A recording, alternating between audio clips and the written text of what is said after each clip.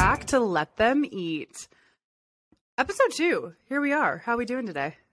Good. It's Friday, but it's snowy and gray outside, which I'm not a fan of, and everything I think is supposed to freeze. So, I just feel like never at any point in my life did I ever understand people that were like snowbirds that would leave your snowy climate, go somewhere warm. In Ohio, everybody goes to Florida for the winter.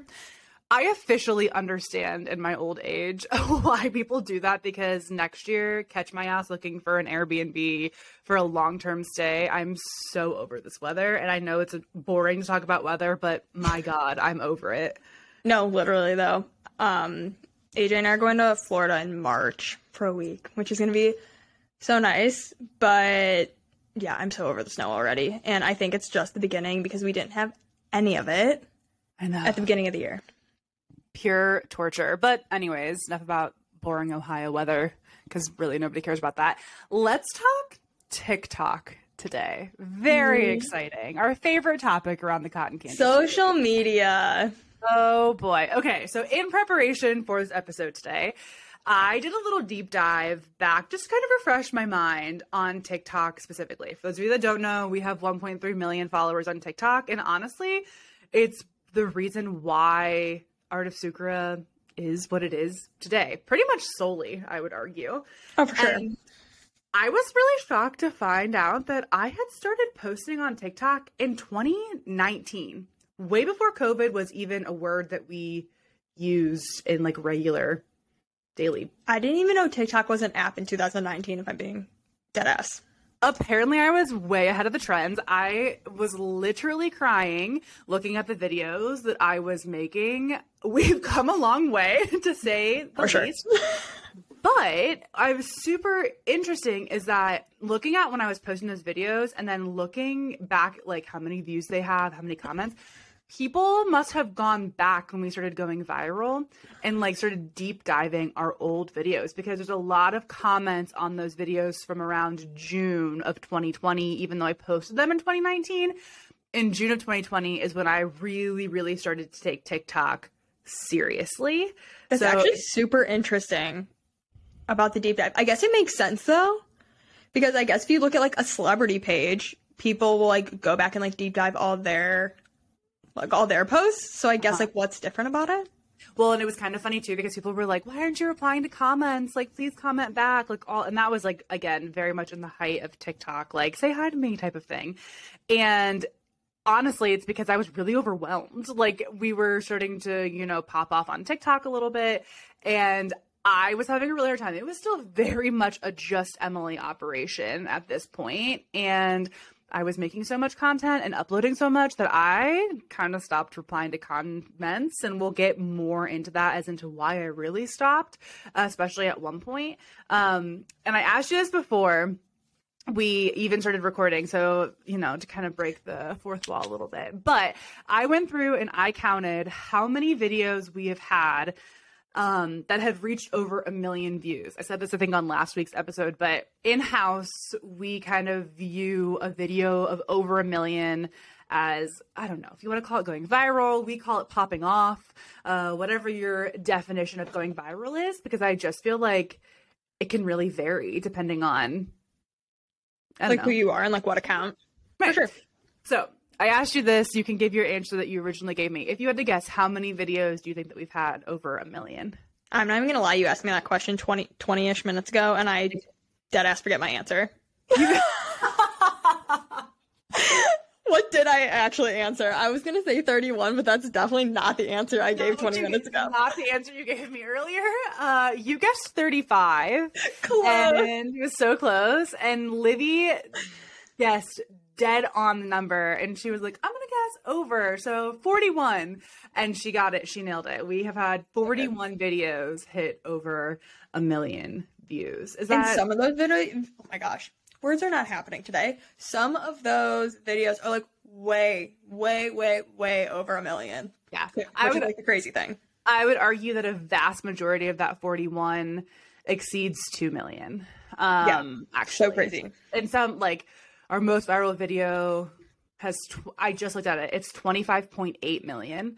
And what's interesting about that is that that number keeps climbing. And I posted that video in, I think it was like September, maybe late August of 2020.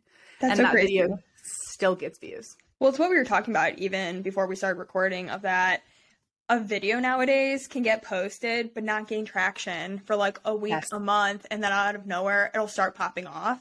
Yep. And I think that's just like the crazy thing about social media, because like you said, whether it's the video of Rachel spending the cotton candy in her wedding dress, or even like the different attempts we did to get to the rainbow glitter bombs, those videos are still popping off. And I still get notifications on my personal TikTok of people liking and responding to my comments on the viral videos on the Artist Secret page. And I So it's think so crazy. what's interesting though is that's very different than how it was originally. Like, you would know within a course of like an hour or so if your video was going to go viral, like way back in 2020. Like, I could post a video and know within an hour if it was going to get a lot of views or not. It is not like that at all, which is honestly, I kind of prefer it that way.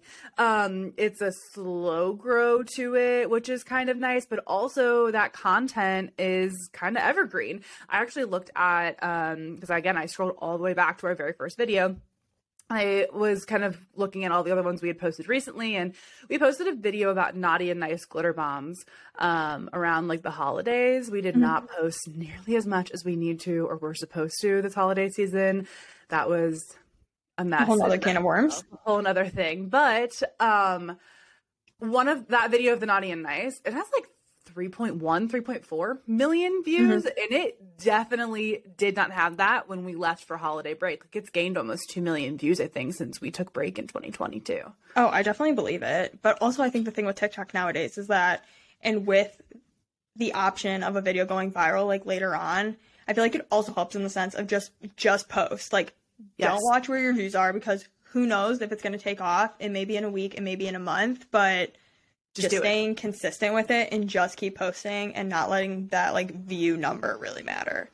That is something that took me literal years to come to the point that I'm at, which I feel like is actually a really healthy relationship, and almost a little, this is going to sound super toxic, almost a little too healthy of a relationship, because it's kind of like I can take her or leave her, and that needs to not be my mentality, because it really is what kind of drives our business in a huge way. But yeah, I did not have that mindset of just post it and leave it when I first started. The views became, I don't think addicting is the right word, but I became obsessive about checking them and checking the comments and making sure nobody was saying anything mean or nasty, and making sure that my point was coming across in a clear way and how I meant it to come across. And it becomes all consuming, and it becomes really, really personal. And I feel that way. And I know that you feel that way to an extent too, about like what we post for the business page. And it's for a business. Like, it's not even anything about me, who I am as a person, who you are as a person, like my character, like nothing like that, but it becomes so personal. Well, people are just so nasty nowadays, and it's because people can hide behind a screen. So someone can't look you in the eye and say, you know, your packaging sucks, it's made out of plastic, or this flavor sucked. They're not going to say that to your face, but because they can hide behind a screen, no one's going to know who they actually are, and it takes 5 seconds to write a mean comment. People are going to do it, but they don't realize that it's people like you and I behind the screen. They think it's some big corporation that doesn't care. But again, like, it doesn't give them a right to be mean.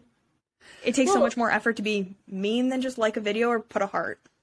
I think one of the things that has become very interesting is that, especially I feel like with the growth of the video platforms taking off, is that people assume a lot from a 60-second clip. They think that they've gathered kind of all of the information that there is to have on a subject, a topic, a person, a business, whatever it is, and then immediately make that snap judgment. And then if they feel so implied, they're gonna go ahead and make that nasty comment, even if they don't have the whole picture. So kind of like what you mentioned about the plastic, way back when, when I was transitioning from events to packaging, our cotton candy glitter bombs are our like main hero product. And we had very different packaging back then. You have to keep in mind, this is a bootstrapped company. Like I was operating on little to no knowledge of packaging, a very tight budget, and in the middle of COVID, where there was huge supply chain crisis and people weren't able to work, and that kind of slowed down. There's a whole bunch of supply chain, but that's a huge part of it, especially in these factories that are producing all this packaging, right? So we had these, how would you even describe what they were? They were like little plastic jars, essentially. I have like a really weird connection to it, but I don't know if you're going to know what I'm talking about. So I had this like craft kit as a kid to make your own lip glosses. What? And you would like make the lip glosses in the jars that our glitter bombs used to come in. So you would literally like mix like whatever it was, like petroleum jelly and extracts or, you know, whatever the hell it was. But you would mix them in those jars. So that's how I correlate it. But wait, like, can we make lip gloss on like our next girls' night? Because that sounds so much fun. I'm so in. And like, the ratchet way to do it is mix like Kool-Aid with petroleum jelly, because then it gives you like a nice little lip tint too. Shut up. No way. No, I did it for like a middle school project. I feel like I missed out on a very like important part of childhood by not doing this. I'm devastated. Okay, so next girls' night we're making lip gloss then.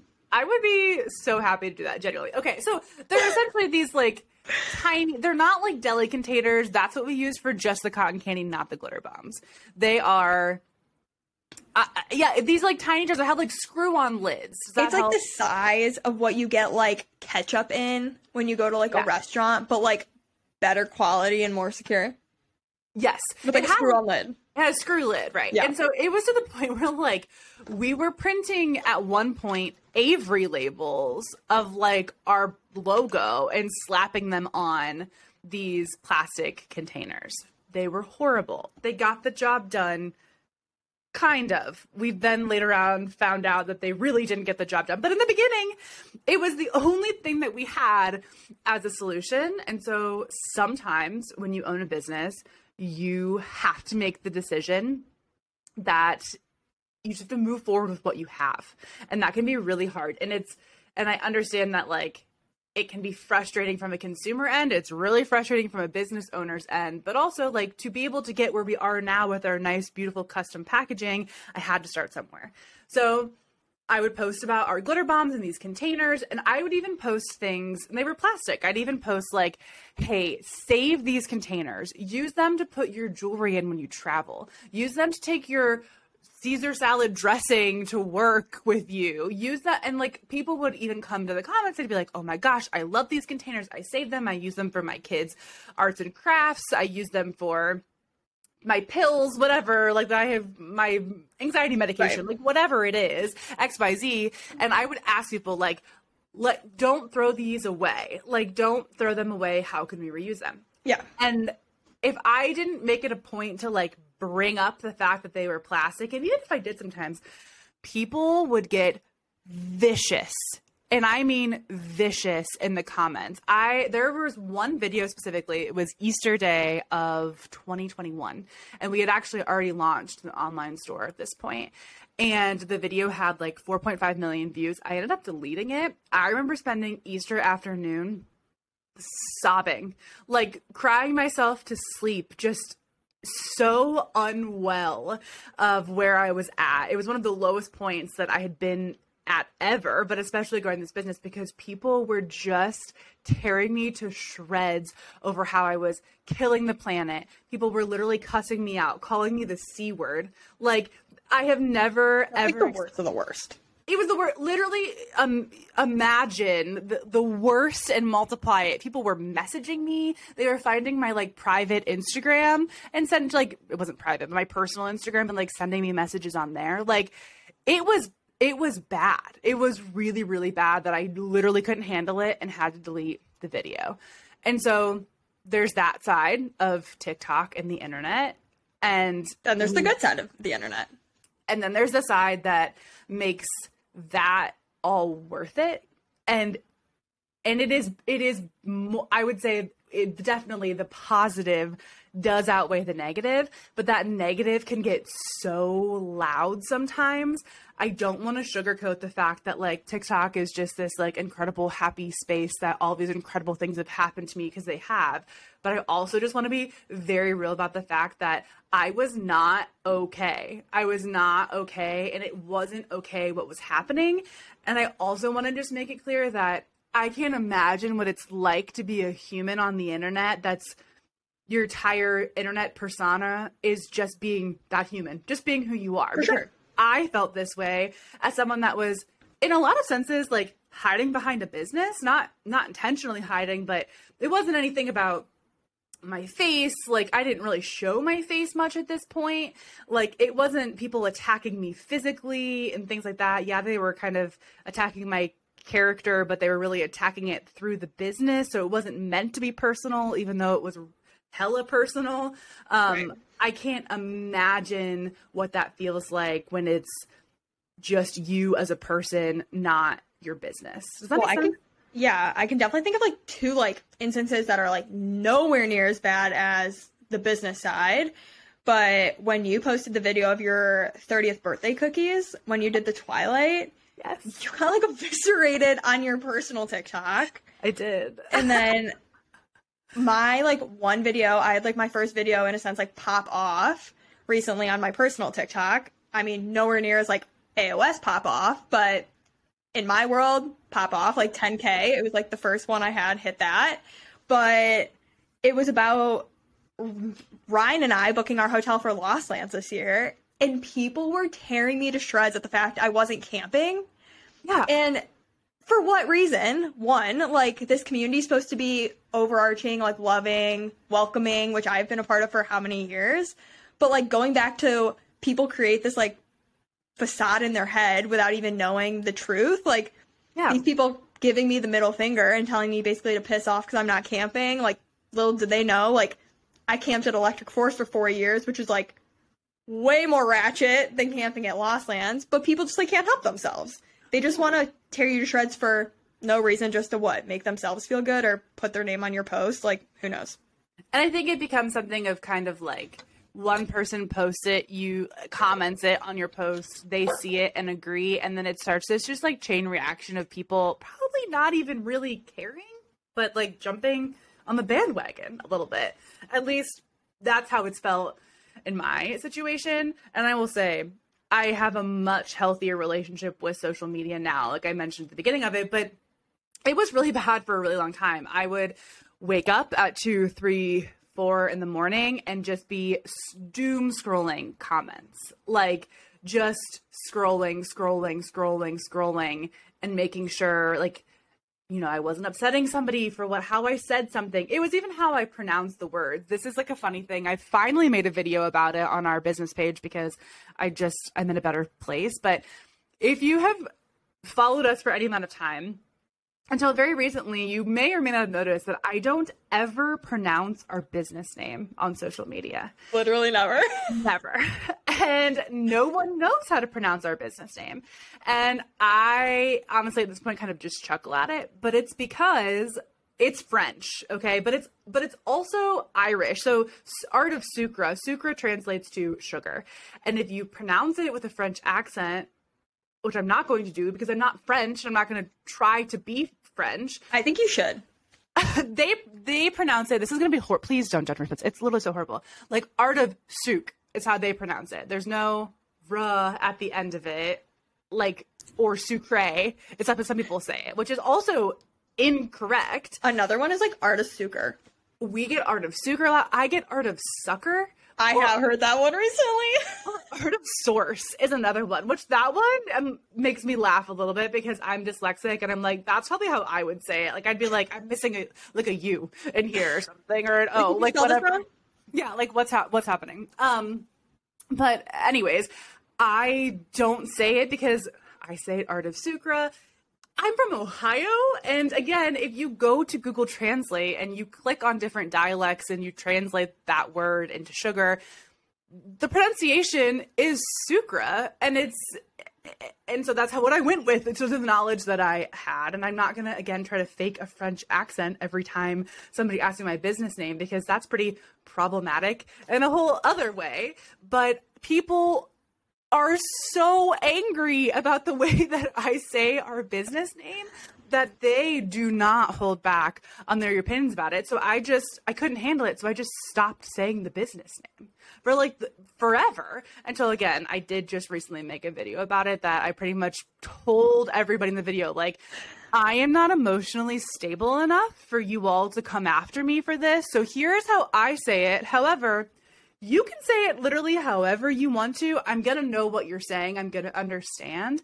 Looking back on it, I probably shouldn't have named my business something that's a little tricky to pronounce and spell, but we're sticking with her because it is what it is. But I feel like we are definitely like not the only brand that deals with that. And the first brand that comes to my mind is, because I pronounced it for so long wrong, was Glossier, because it looks like Glossier.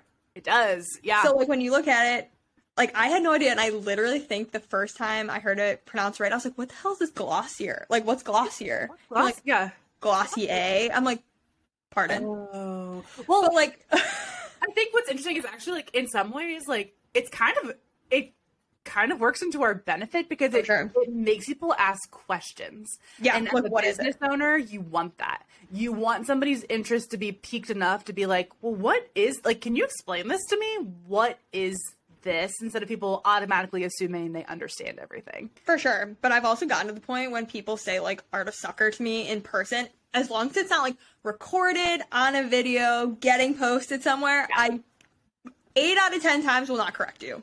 No, and the only time I will ever like correct somebody is if they ask me. Yeah. So oftentimes, like, I just recorded a podcast this week, and Melissa is so lovely. Her podcast is called Sunday Sauce. I'll share it with you all when it gets released, and we had such a great time chatting. But before we recorded, she asked me how to pronounce my first and last name, and then also how to pronounce the business name. But she did her research, and she saw that video where I was talking about how I say it. So props to Melissa, because not everybody does that. No, and at least she didn't try and guess how to pronounce it on air, especially your last name too, because people have a hard time with that one for some reason. I don't understand. Okay, wait, can we talk about that for a second? This is like way off topic. So my married last name is Harpel, and it's spelled Harpel.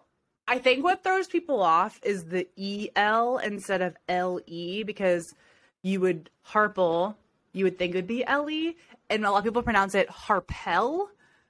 But like, that's such like a minor difference that, like, if you come to me and say like Emily Harpel, I'm probably not going to correct you on it. Like, you get the gist, you know? For sure. So I don't know, but that one seems to be challenging. I think it's very much pronounced the way that it's spelled, but oh, for sure. But that's how I feel about Biermann too, and people botch it all the time because it's not spelled like Beer.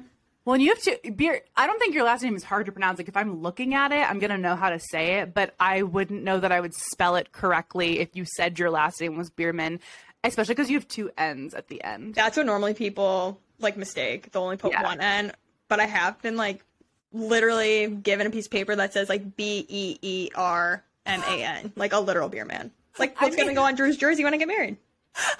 Like a literal beer man. Honestly, I wish that's how it was spelled. Honestly, me too.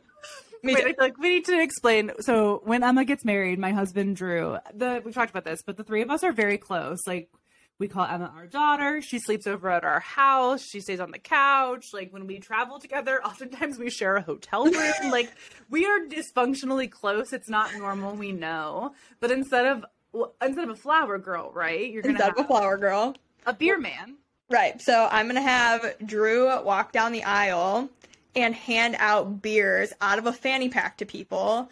And because we're from Cleveland, I'm gonna have a custom Browns jersey made because my favorite color is also orange.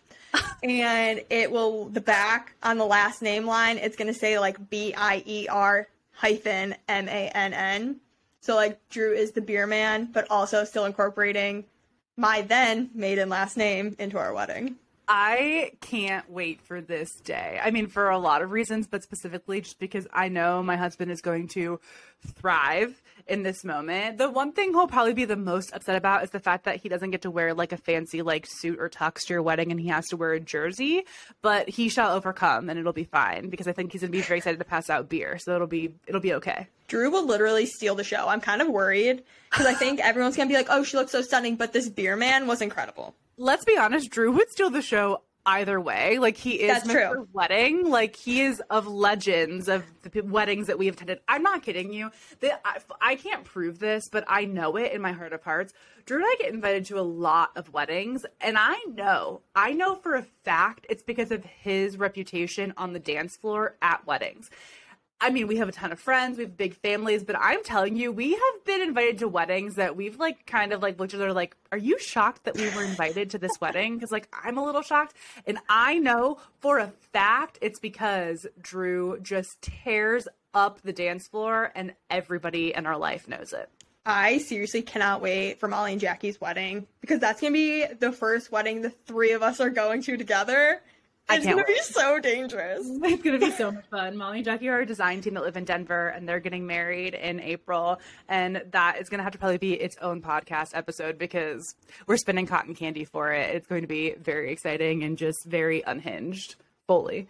I feel like we're going to have a podcast episode for each time we travel because all of our travel stories are so unhinged. And I feel like we have to go in depth of every single one. It's not going to be able to be like split up. There's no way. I could not agree more, to be honest with you. I feel like we could go back and do them for past trips, honestly, as well.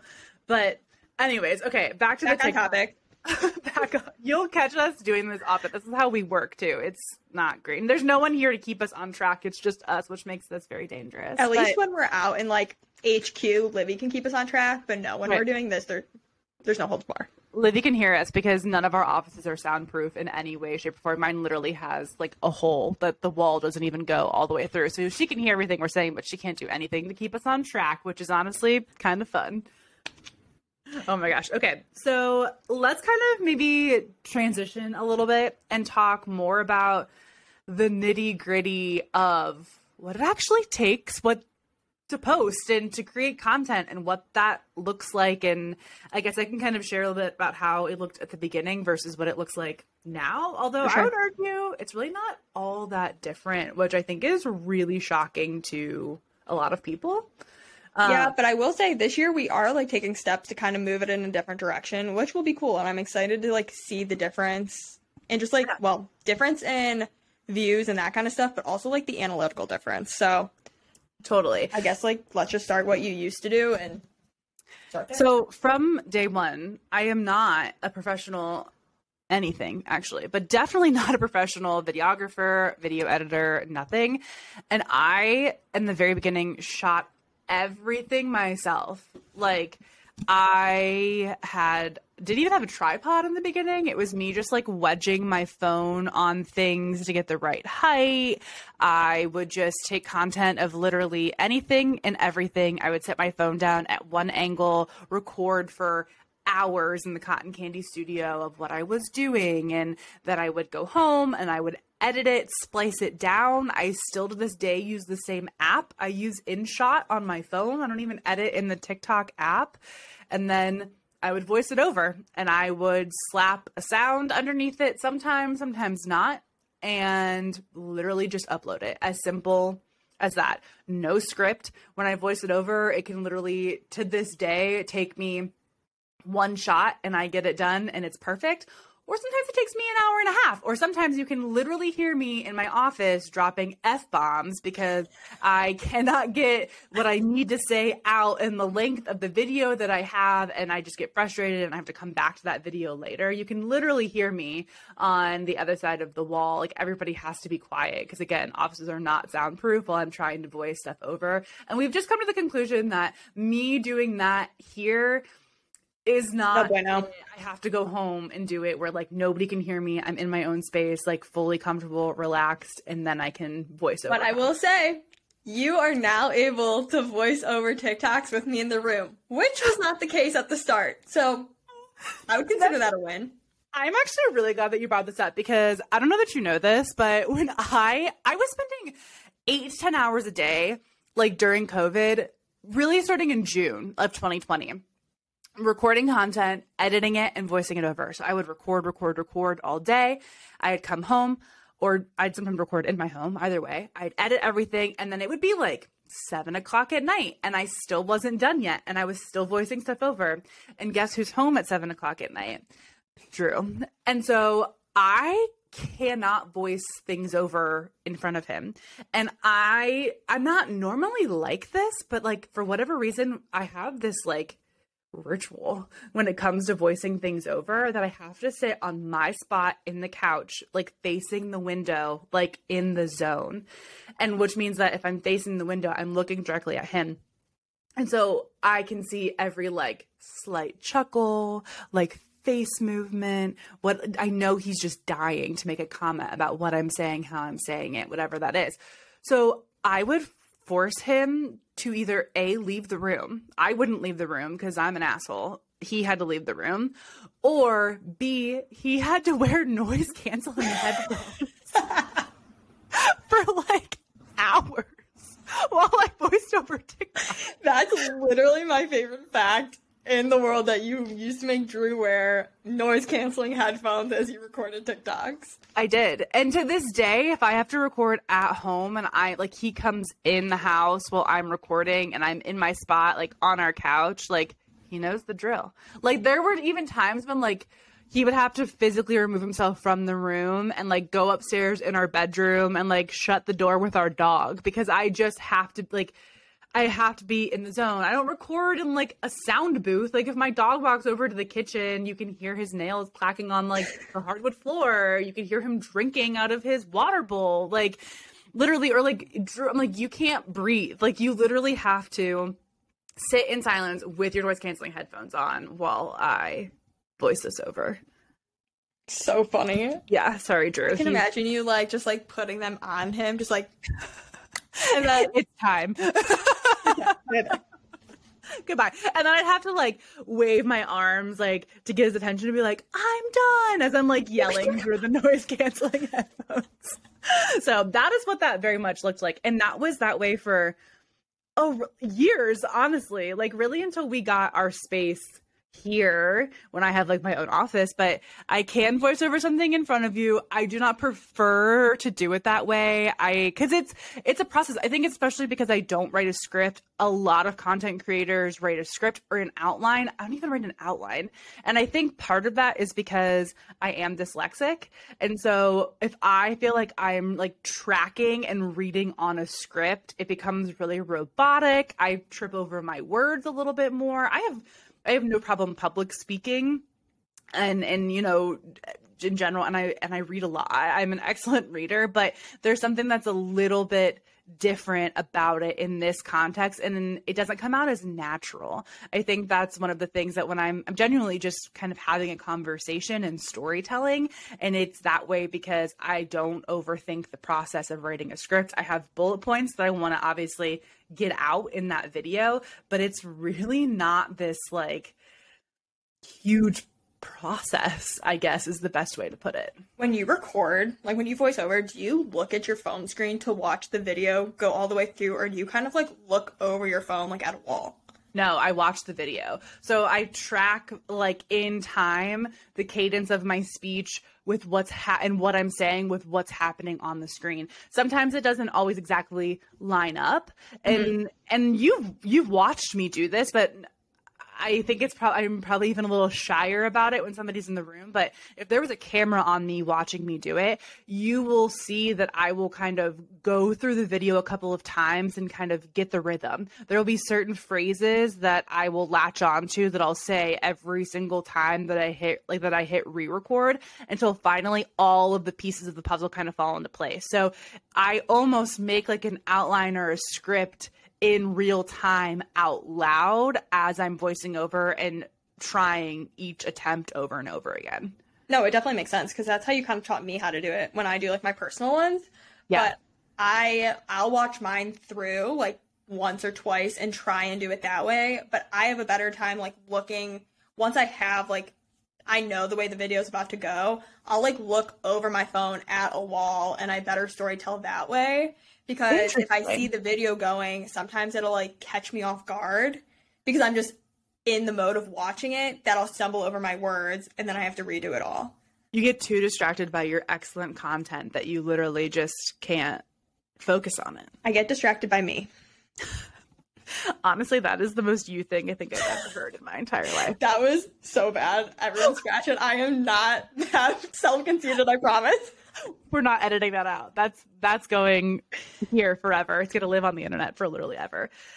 I think one of the things that has been really interesting about being on social media is the connections that you make. I mean, you and I met on social media. It wasn't TikTok, but like, I think you probably thought like, hey, that girl's cool, or that business, probably not that girl's cool, but that business is cool because you probably were very in touch with the fact that we were blowing up on TikTok. So it opened the door for you to want to slide in and kind of be a part of that. Am I wrong in that or no? So fun fact, I didn't even have TikTok downloaded until like a year after working here. Which I did not know. I also think it's important to note that like, yes, like the team helps me now with recording videos. And what that means is like oftentimes it's still very much me that does it. Not always. There's occasionally we'll ask one of you guys to film something for me.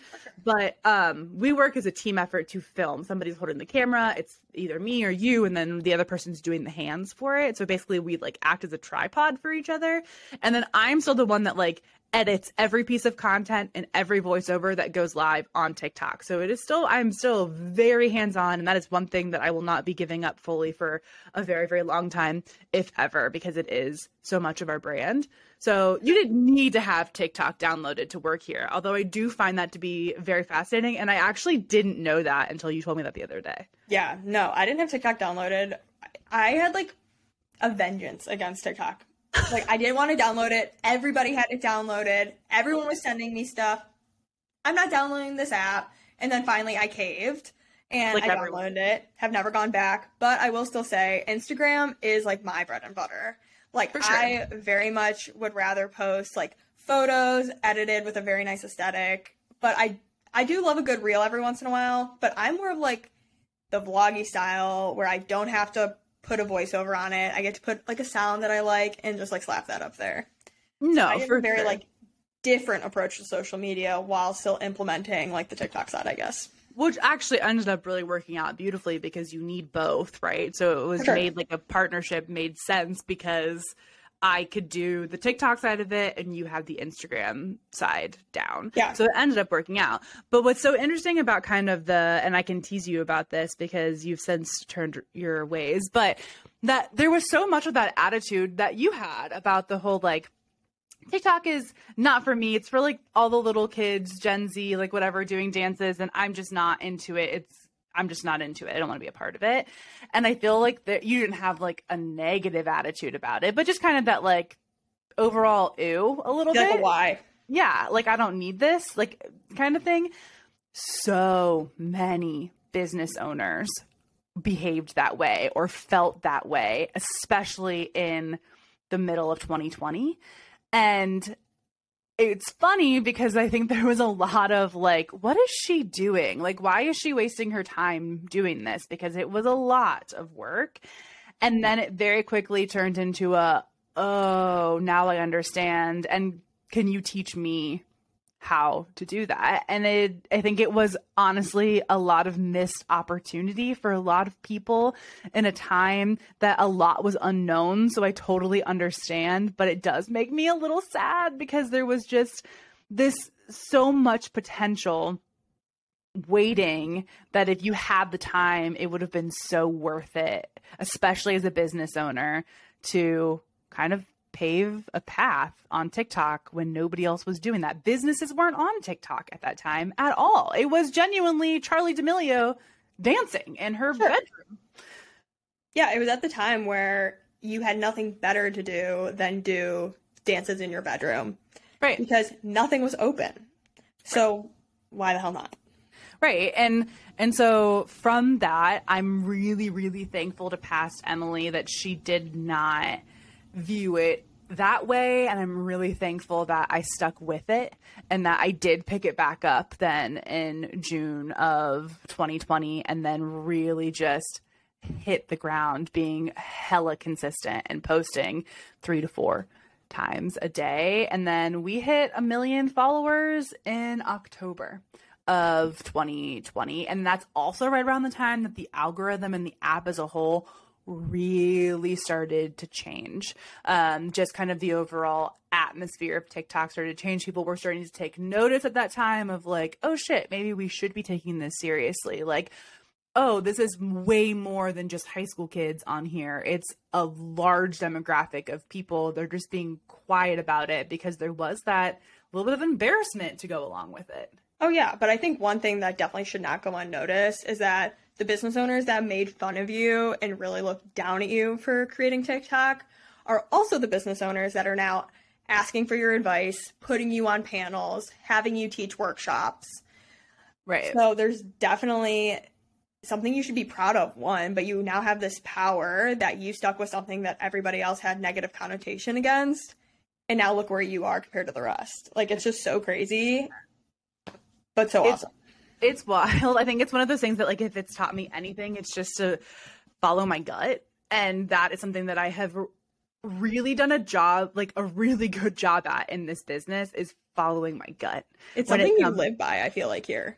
Like, every decision you make comes from your gut. And there have definitely been decisions in the business that have almost gone through. And at the last minute, you're like, no, like, my gut is telling me this is wrong. Like, this is completely wrong.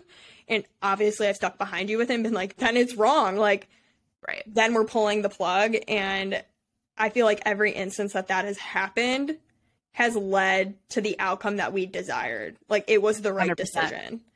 And I think, like, kudos to you for being able to, like, follow somebody that literally can't put into actual words outside of my gut told me no or my gut told me yes. And you're like, bet. Like, you've never questioned that. Like, you have also always trusted my gut. And that is not something easy. And that comes down to, like, genuinely every decision. I trusted my gut when it did not make any sense at all to start a cotton candy company at the age of 22. It didn't make any sense at all to do that. And people were very loud about the fact that it didn't make any sense to do that. And I followed through. I trusted my gut when it came to the packaging. I trusted my gut when it came to hiring you. And I think that's been kind of one of the interesting things about scaling this business and growing a team. And it has just become so apparent to me that I have to have people. And I don't mean this by saying I have to have yes people around me, because in no way are you a yes man. It's very different. If anything, you play devil's advocate a lot, which I think is a good balance at times, but it has become very apparent to me, especially over 2021 and 2022, that I have to have people that may not fully understand why I come to the conclusion that I do, but trust me and trust my gut enough to know that I'm not leading you astray type of thing. And you can make your opinion known that, like, hey, I may not agree with this, but at the end of the day, you still trust me to make what I feel like is the best decision with all of the information that I have. For sure. And I think there's a respect that comes from that. And we were even just talking about that. Like, even if I necessarily don't agree with the decision that you make, or if I give, like, an opposing opinion, I will obviously always respect what you have to say, and you'll respect my opinion, even if it's not the one you choose. But it's always the talking that gets us to the point of A was the right decision or B was the right decision. Right. And it just boils down to, like, respect and having, like, faith and trust in each other. And this is, again, has nothing to do with social media. Yeah, total left turn. We had this kind of happen. I feel like earlier this week we were talking about an event here that we're planning, and it became very clear very quickly when we sat down to talk about it. We had a very different vision for what we wanted from kind of like the content we were trying to create about it, like the style of the event a little bit, and photographer, are we going to have one or are we not? And from like the first like 2 sentences we both said, we were like, shit, we are not on the same page at all about this. But we talked through it, and then both of us kind of ended up at a completely different place with it and being like, oh, we were kind of both not right about this. And where we settled makes the most sense. And so you have to be able to have those conversations to settle and to make the decisions in a way that is genuinely a team effort when it needs to be a team effort. For sure. And being open to ideas that initially weren't on the table. Like, it wasn't my side or your side or an idea that either of us even had going into the conversation to talk about. It was something that developed during that conversation. That was like, oh, like, my idea doesn't make sense and your idea doesn't make sense, but this idea makes sense. And this is going to be the best idea for the company, the team, the event. So it's just being able to be open and have that open mindset of, I'm not always right, you're not always right, but it's somewhere in the middle. And I feel like too, like, we don't have the like ego of the I'm right, you're right, and like keeping tally of that at all. Like, it genuinely does feel more like a team effort. And this goes into content creation too, of like, we arrive at things together. And I think this it plays out really interestingly when it does come to TikTok, because that is so much like my domain. Like, nobody else has the controlling power to post on TikTok. Nobody else can do the voiceovers type of thing, but it still ends up being a collaborative effort because we talk about topics that need to be covered, and we talk about strategy, and we talk about, you know, what ideally how many videos we want to see each day, who do we want to partner with on TikTok, like those types of things. Even though it's technically like my category, it's still something that we very openly discuss and go back and forth about oftentimes. Yeah, absolutely. Like, what is something different that we can do that we haven't done before? Like, a common topic that we've been talking about recently is showcasing glitter bombs in a different way, because we record the same video often, which not necessarily is a bad thing, but what can we do to get out of our comfort zone to really improve that style? Yep. And we've been really working through that, and it's been a collaborative effort and talking about, okay, like, this may not work, but also have we given it the chance to make it work? Because last year we were notorious for trying something new. When it didn't work the first time, we kind of just wrote it off and said, you know what, it didn't work. That's not it. But this year, I think we agreed to giving it a month of trying a series for a month. And then if it doesn't work, okay, let's reevaluate that. And then going back to the drawing board if necessary. Well, so much of like this year is being focused on like putting an actual strategic plan in place, because for so long, especially in the beginning, it was just creating content and posting it. There was no like scheduling. There was no plan like in place. Yeah. Like, it was just genuinely, what did I have the content for and what could I create in my head for a script for it? And like some things obviously come more natural than others, of like, oh, we had this really cool custom order, like, let's post about that. But I feel like that in some way that has been great because it allowed me to be super creative in the moment, and that's awesome. However, sometimes I think it was to our detriment because we didn't have like a rollout marketing plan when we were releasing collections, and the business is just so different now that strategy can't work and doesn't work anymore. And so it's really kind of become this thing where we need to get more creative, but in a structured manner, which is hard. That is not easy at all. And I think it's something that we're going to continue to have to kind of adjust, reevaluate, and check in with. Yeah, for sure. And you know, the first creative video that we can do? Tell me. What's in my pool bag?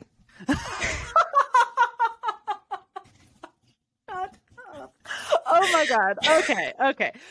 Oh my, I love you so much for being the one to bring this up, because it makes me not look like a raging asshole when I have to just rake you over the fire for this, because Livy and I will just straight up reference this. Even sometimes, we're not mean, I promise, but even sometimes when you're not here, and just belly laugh because it's the funniest shit of my life. Okay. Last year, and we do this often, we have meetings that are called like whiteboard meetings. We have this like acrylic, it's not even white, it's a clear whiteboard in our like HQ, and our couch is there. It's like a super cozy kind of like living room space, and that is where all of our creative mojo goes to when we are doing anything creative for the business, coming up with collections, talking about collaborations and content. And we just kind of brainstorm. We allow ourselves these, like, when we're having these creative, I don't know, moments of inspiration, they're not even always scheduled, because I'm a psychopath and like will just like get inspired out of nowhere and be like, everybody meet at the whiteboard. Like It's like a creative sprint. Yeah. So we do those often, and we were doing one last year. And so we were writing down kind of all these different content ideas, kind of going through it. And Emma just casually mentioned like, summer's coming up. We should do a what's in my pool bag video. And Olivia and I were like, oh, like that's a great idea. It could be super cute. Have like a White Claw and a glitter bomb, like whatever. And, you know, sunscreen, super cute. You know, let's totally write it down. So we took everything from the whiteboard and put it into Notion, which is we live and die by Notion. And so if you don't know what it is, you've got to definitely check into it, whether it's for work or personal, whatever. But essentially it's this, I don't even know. It's an app that our entire planner, basically our entire business lives in Notion. It's incredible. And so we write it down no. Emma, you take the stuff from the whiteboard and you put it into Notion. Yeah. And then it sits. And then we come back to a meeting a couple weeks later, and Emma once again mentions her What's in My Pool Bag video. Don't think anything of it. Still a great idea, whatever. Emma's gone on a trip, vacation. She's gallivanting off into the world somewhere. And Livy and I are recording content one day because I'm about to leave for vacation. When I tell you that this bitch wrote no less than in 5 separate places, 5 different times, her idea for the What's in My Pool Bag video. I'm telling you, it was a glitch. I did not write this in 5 different spots. We will fight till the detriment about this video. And to this day, I get so much shit. No, literally, it was not a glitch because it was in like different tabs and different locations. Like anytime Emma could find a place to just slip in the What's in My Pool Bag, girlfriend was doing it and going hard. Like when the day that we finally record this video will be honestly the best day of Emma's life, because then this year we still never recorded the What's in My Pool Bag video. She comes to planning week and dead ass looks Olivia and I in the eye and goes, I have an idea for a video. And we were like, okay, what is it? And she goes, I think we should do a What's in My Rave Bag video. If you want my honest opinion, the What's in My Rave Bag video would be 10 times more entertaining because there's so much random shit in there. I can't even tell you what's in there. I literally cannot. Like, but I will say, if any little ravers are listening to this, if you find me at a music festival, there will be glitter bombs in my rave bag. I'm a little dead. So stay tuned for the What's in My Pool Bag video, because it's obviously has to happen this year, and could be a whole series potentially, depending on how many times Emma writes it in our Notion planner for something to record. But it's going to be a whole series, don't you worry. Literally crying. Oh my gosh. So yeah, that's pretty much the unhinged way that we decide to create content. We are working on making it better. We've created these things. I just think that we name things fun things to make ourselves do them at work. But we created this again in Notion. We're calling it our marketing plan Mad Lib. It's not a Mad Lib. Let's just be very clear. That is not what this is in the slightest, but it sounds fun and like something you want to do. So it's essentially just this, it's like a 5-page document of every release that we have, kind of the step-by-step, what do we have to do for not only content, but email marketing and design ideas and things like that. So stay tuned for hopefully a little bit more of a structured plan on releasing content this year. Oh, yeah. But honestly, if we can take something that has like a boring ass name and then put a fun title to it that makes us want to dive into it, yeah, there's nothing wrong with that. Who doesn't want to do a marketing Mad Lib? Sounds honestly like so much fun. We really should have structured it like a Mad Lib in like one big paragraph. It would have been an eyesore and would have been a bitch to eventually go through and like really separate everything out. I really considered it, but when I was like 5 a.m. when I put this into Notion the one morning, and I was like, I don't have it in me to make this an actual Mad Lib. So for right now, she is what she is, but potentially in the future.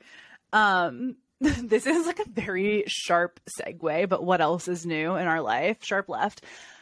I think that what people miss in posting on TikTok or social media in general, but specifically right now TikTok, is that you have no idea who is watching your videos.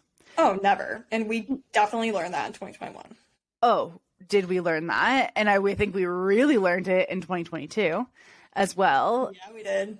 And when I started posting on TikTok and when things started really blowing up, I don't even think I'd had 1 million followers at this point, but like not a lot of people had 1 million followers on TikTok. It was like a huge deal if you had 100,000 followers on TikTok at this point.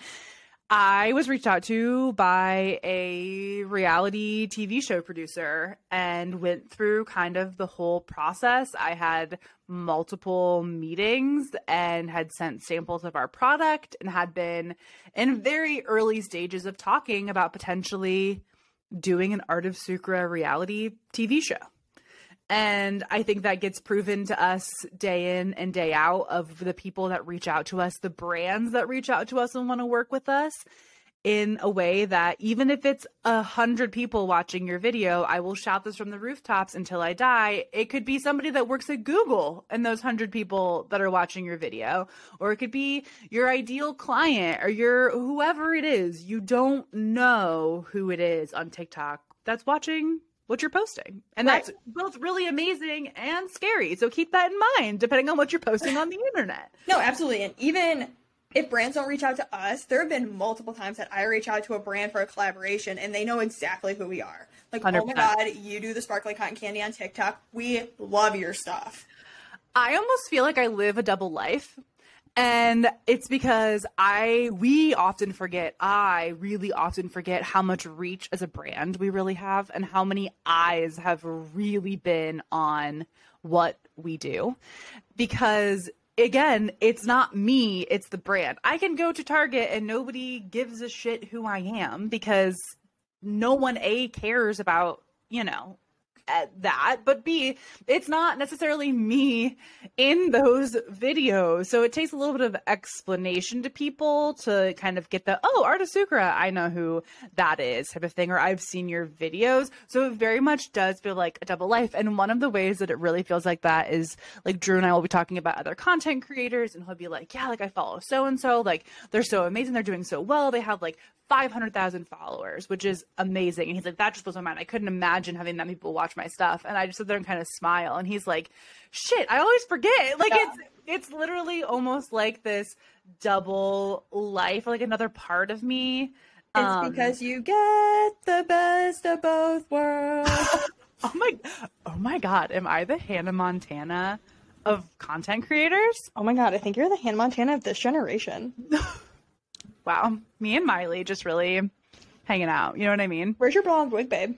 I left her at home. I can't let anybody in on the secret. That's how people don't recognize me. When I leave, like the house, I do put the blonde wig on. So the dark hair is actually my fake persona. Could you imagine me? Not that anybody, if you're not watching this on YouTube, I have very dark hair and I don't think I would look good as a blonde, just to be clear. I couldn't imagine you as a blonde, seriously. No, like maybe like a redhead, like mix it up. Doesn't have to be blonde, you know what I mean? Like an autumn brown? Yeah, maybe not a big enough of a difference. We'll work on it. We'll workshop it. But I think the conclusion we came to is you are the Hannah Montana of this generation. Honestly, what a gift and what high praise. I will accept it. No questions asked. And now I understand why Hannah Montana did what she did. Because listen, being a human on the internet, and I am in no way, shape, or form famous by any stretch of the imagination, it's not easy and it's definitely not always a pleasant experience, to say the least. No, but I think there's definitely something to be said about like your identity being hidden, if you will. Yeah. Because I feel like even when we went to New York and we went to Catch an Ice Cream, who's owned by Dylan LeMay, if our listeners don't know. But when we were in there, how many people came in and were like, oh my God, like, I love you. Like, I am such a big fan. And it happened multiple times while we were in there.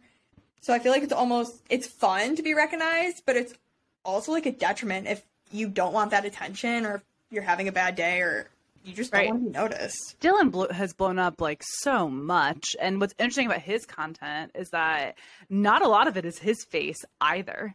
It's very much like his hands and his voice, very, very similar to what my content is too. He shows his face, I would argue probably more than I do now, but he blew up so much and he has way more followers than we do.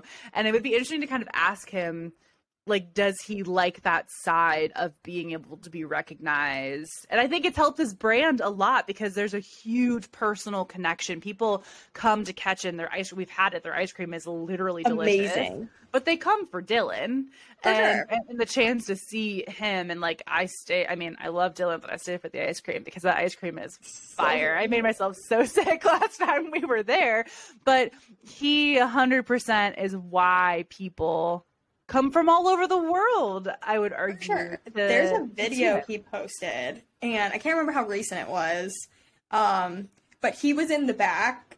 So the back of Ketchin is like all glass, so you can see where the ice cream gets made. But there was like a massive crowd of people watching Dylan like make ice cream in the back, just waving to him and trying to get his attention. But, like, I couldn't imagine that in, like, the cotton candy space. Like, we're working and people are outside of our office windows, like, knocking and trying to get our attention and waving. It's such, like, a different way of life. But it's so crazy because it's the same space of growing on TikTok. But, like, and again, he has way, way, way more followers than we do. But there's part of me that thinks, like, how cool would that be to have a storefront, like have a glass space where you could actually watch the cotton candy being made in real time? Like, at some point I see that in our future for sure. And I don't know what that looks like yet. I think we could deep dive this in a whole other episode, but there's definitely plus and minuses to the fact that the brand is associated with me to an extent, but it's not solely me. And I have struggled with that balance from the start. Mm-hmm. And I think I can probably do more to add more of my personality and who I am into it. But ultimately, you know, if one day I want to sell the brand or whatever, Art of Sucre speaks for itself and stands on its own. And that name is recognizable without me, which is a really great and beautiful thing. And I do think that we have kind of struck that balance and we can work on growing it even more. But for what I want in my life and for where I am in my life, it feels good to have that anonymity to some point. And again, I'm not saying that I wouldn't have that, but think about Tinks. She has a similar follower count than we do, and everybody knows who Tinks is. She can't go to Erewhon without somebody stopping her, I'm sure. And with the growth, we've talked about expanding our community events this year. And even with being in New York, putting out that we're going to be at a certain place for a happy hour and come meet us, grab a drink, and just hang out. So, like, growing those community events and creating that sense of community within Art of Sucre is going to be huge this year. And I think it'll help add enough to the brand that you feel that it's more involved, but still have that space of not being recognized going getting a smoothie on a Tuesday at 9 a.m. Right. That sounds like scary. And I genuinely had such a special place in my heart. I get like almost embarrassed, like overwhelmed. I don't know how to describe it when somebody's like, I love Art of Sucre and like love your brand. Like, I don't know how to handle it because it's so humbling that someone would like genuinely care about us that much, like to use those words to like buy our products, like to do all those things. Like it is this just really weird kind of duality that I live in of like understanding it's a really cool product and concept and like we worked so hard to get here, and the other side is like, oh my god, I cannot believe that somebody would feel this way about something that I've created, if that makes any sense at all. No, absolutely. It's like when I was at Rise the other day and I was like saying my gratitudes or whatever I was doing at the beginning of class, and our instructor, who is a good friend of mine now, but called out Art of Sucre in class to the entire class as I'm standing on this climber with my hair in a bun and sweat dripping down my face. And I just didn't know how to take it when everyone looked at me and wanted to know, you work for a cotton candy company? What is it? And I had to stand there on a climber in front of like 25 people and explain what the business was. And everyone was wondering, how do I get that? And you handle it better than I do, I would argue. And I think it's just because of like your personality is way more outgoing than mine is. I'm such a little happy introvert in my own little space with my books and blankets and dog and all of that. And it's not that I don't love people, because I definitely do, but you are just much more willing to like go up and be like, oh, I know that person from social media, where I would literally never do that. So it's so funny to kind of experience that together and how we both, like, each of us react differently to it. It's definitely funny, like, seeing, like, our social batteries. Yeah, like when we travel together, you poor thing, because you're in bed by 9:30 with me watching Twilight because I just can't people anymore. But then I, like, have such a big, like, I talk such a big game when Drew's with us, and then I only end up going out, like, one night out of 5. Yes, Emma pretends like she likes to go out and have fun, but really she wants to just be snuggled in bed next to me, let's be honest. Don't lie to me. Don't lie to the people, Emma. That's rude. I honestly can't. You'll see me at a bar, like, every so often, and I truly enjoy it. But yeah, I like bed, my PJs, and having no makeup on. Yes, 100. Yes, amen, girl. I definitely hear that.